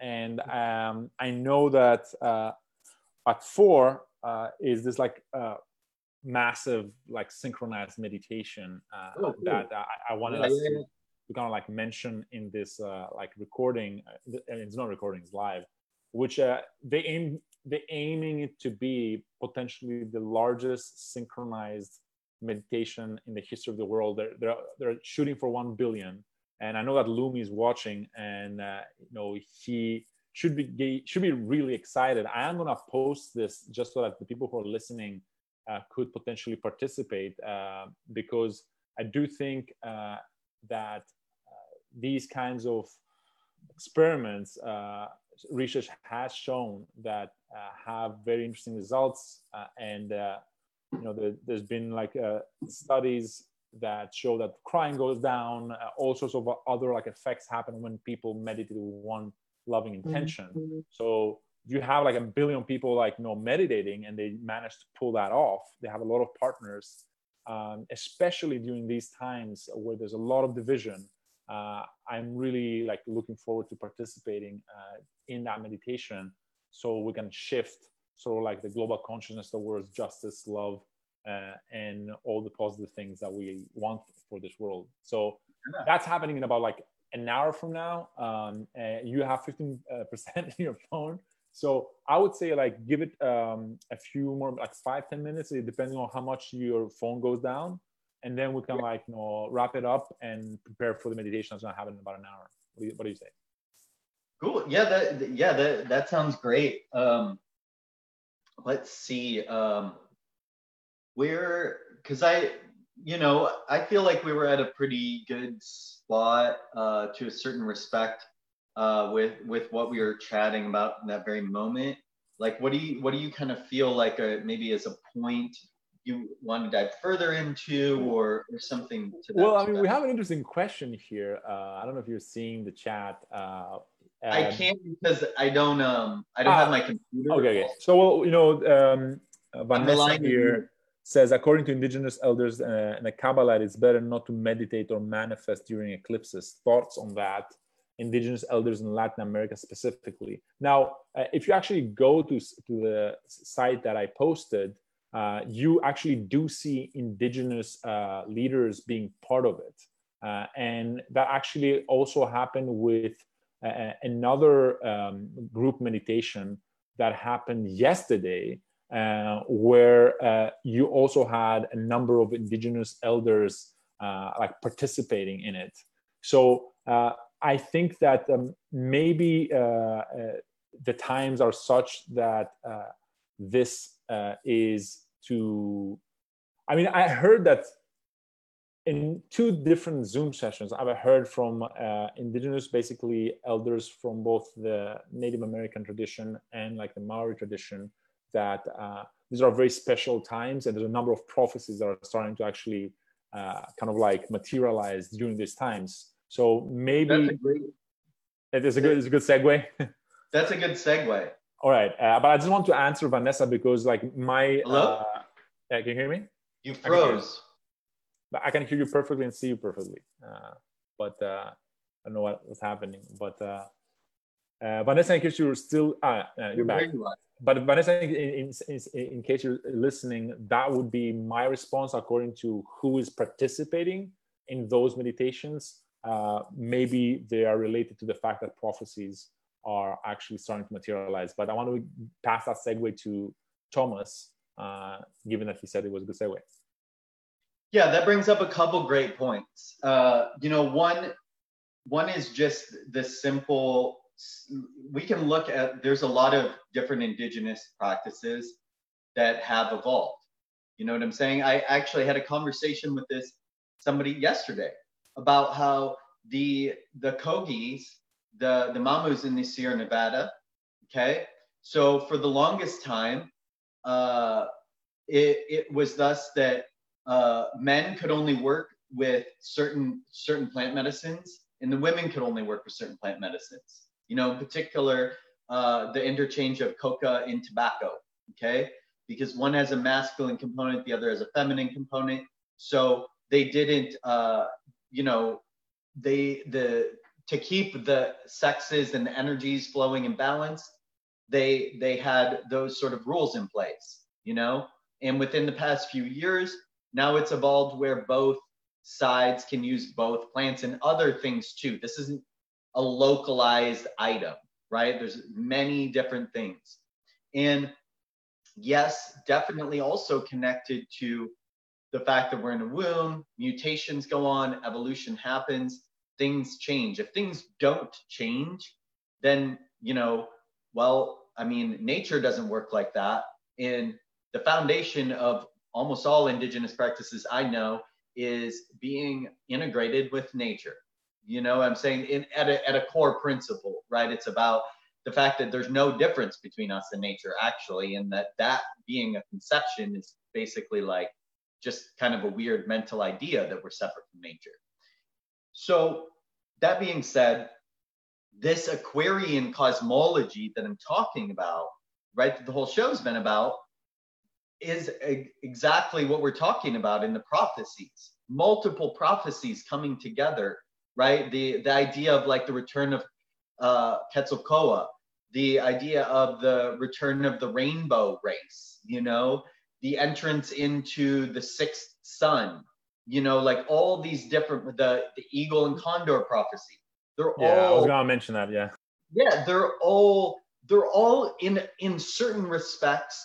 They're all different cultural lineage interpretations of the same type of thing, right?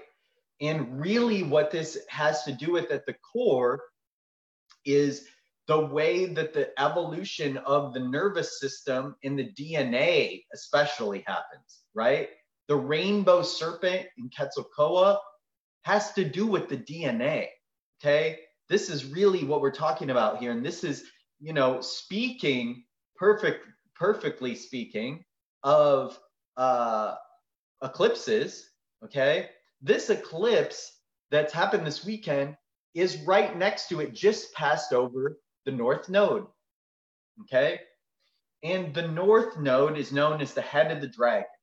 The South Node is known as the tail of the dragon in astrology, right? What is the true meaning of the head and the tail of the dragon?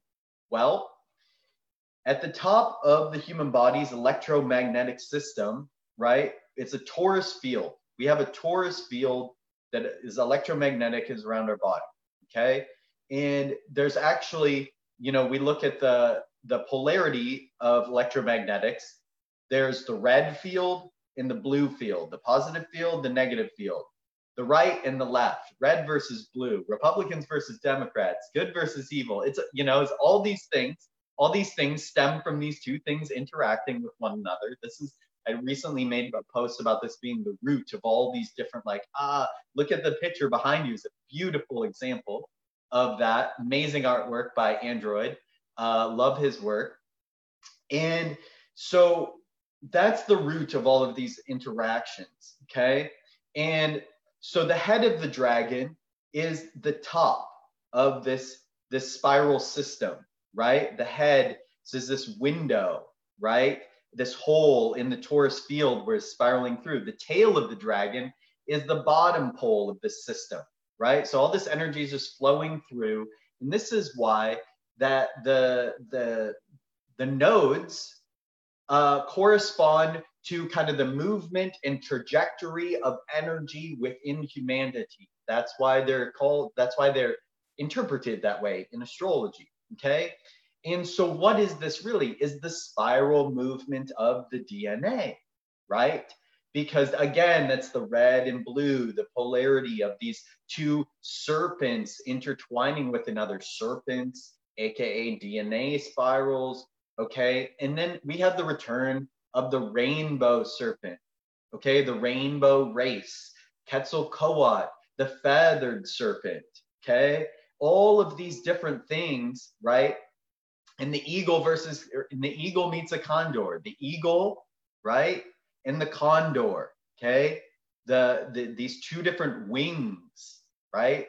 And also in the brain, the eagle and condor, right? We have these wings of consciousness, right? And there are many, many esoteric things that you can get into to see how these things correspond to the human body, right? Okay. There's even in the center of the brain, there's this gap, right? That has to do with this phoenix consciousness, which is this psychic consciousness, okay? And yes, as these things transpire and evolve in change, then consciousness in the cells and their practices, which are just mental systems. That's the thing, is things like all these different systems, Kabbalah, astrology, even traditional indigenous practices, all these things are mental systems, right? They're like ways that people have set and said, this is the rule, okay? But if we're moving from the mind down into the solar plexus, or if we're evolving to have a third strand of DNA or 12 strands of DNA becoming rainbow and consciousness is changing, then the rules are going to have to change. The systems are going to have to change. And we see that happening in the world. The governments are breaking down and shifting and changing. Society's shifting and breaking down and changing, right? So why wouldn't the systems change too? The like psycho-spiritual religious systems? Because if you don't think that those systems can break down too, then you're negating them in general. Because astrology, which is the basis of Kabbalah, right, is saying that the systems are breaking down right now, right? It's like Pluto, Saturn, you know, Saturn's moving from Aquarius back into Capricorn. Pluto and Saturn just conjuncted in January in Capricorn. Capricorn rules systems. Saturn rules structures and systems. Pluto's the one who breaks things down. It's like, you know, if I'm going to negate that, then I got to negate Kabbalah. So it's like, you know, it's almost as if, like, you know, astrology in some sense is kind of like negating itself by saying, look, you know, we are changing ourselves, like everything is changing, and that's what we're trying to tell you. So don't kind of like hold on to like the past, but try to see what you receive from the actual sort of nature reality, rather than through the concepts, right, that were created in the past, which I think goes all the way back to the theme that you talked about, that transition, where there's one thing like receiving reality as it is, to the best of your like perception, and there's another thing basically relying on these filters that were given to you so you can see it. But you know, once reality changes, then you have to adjust those filters as well, or like throw them away in a way. You know? Yeah, totally. I think that that is a good place to kind of like wrap it up, unless you want to add something. I want to like take a little break before the big meditation, but if you want to add something, I'd love to hear it. I mean, I feel like we got pretty deep today. I mean, I just want to add, of course, as usual, I'm just so deeply grateful for anybody and everybody that's tuned in, that may like share this on social media, that may like be in this conversation evolving, becoming a member of Scenius, already a member of Scenius. Anybody who wants to directly reach out with me and interact with my one-on-one work or any of the work that I'm doing. I'm just like grateful to be here and grateful to be in this process and flow, and for those out there that wanted to tune in and to share in this moment, because this is such like a, you know, a beautiful like holy moment in respect. So anybody who is choosing to be here with me and you in this process, I'm just like honored to co-create in that way. Thank you so much for making that statement. I feel it was like apt and like really beautiful. I want to thank as well like all our viewers and commenters. And I suggest again, like, you know, if you're into like synchronized meditation, there's one that's taking place at 4 p.m. Pacific time. It might be the largest that has ever taken place in the history of the world. So if you want to help shift the global consciousness towards justice and love, please like visit that URL that I sent, which was sionearth.com. You can find it in the comments. I want to thank Thomas once again. Just want to say that you know, I really enjoy this as well, and I look forward to also going through that list of those topics that you have sent me, and kind of like going deep in each of them. So next time we'll just choose one of those topics that you have sent me, and see how deep we can go. So thank you once again, my friend, for making it happen. Have a beautiful weekend in meditation, and everyone out there, you know, have a beautiful weekend and hopefully meditation too. And I will speak to you all on the other side. All right. Thank you, my friend. Love you all. Bye. Bye.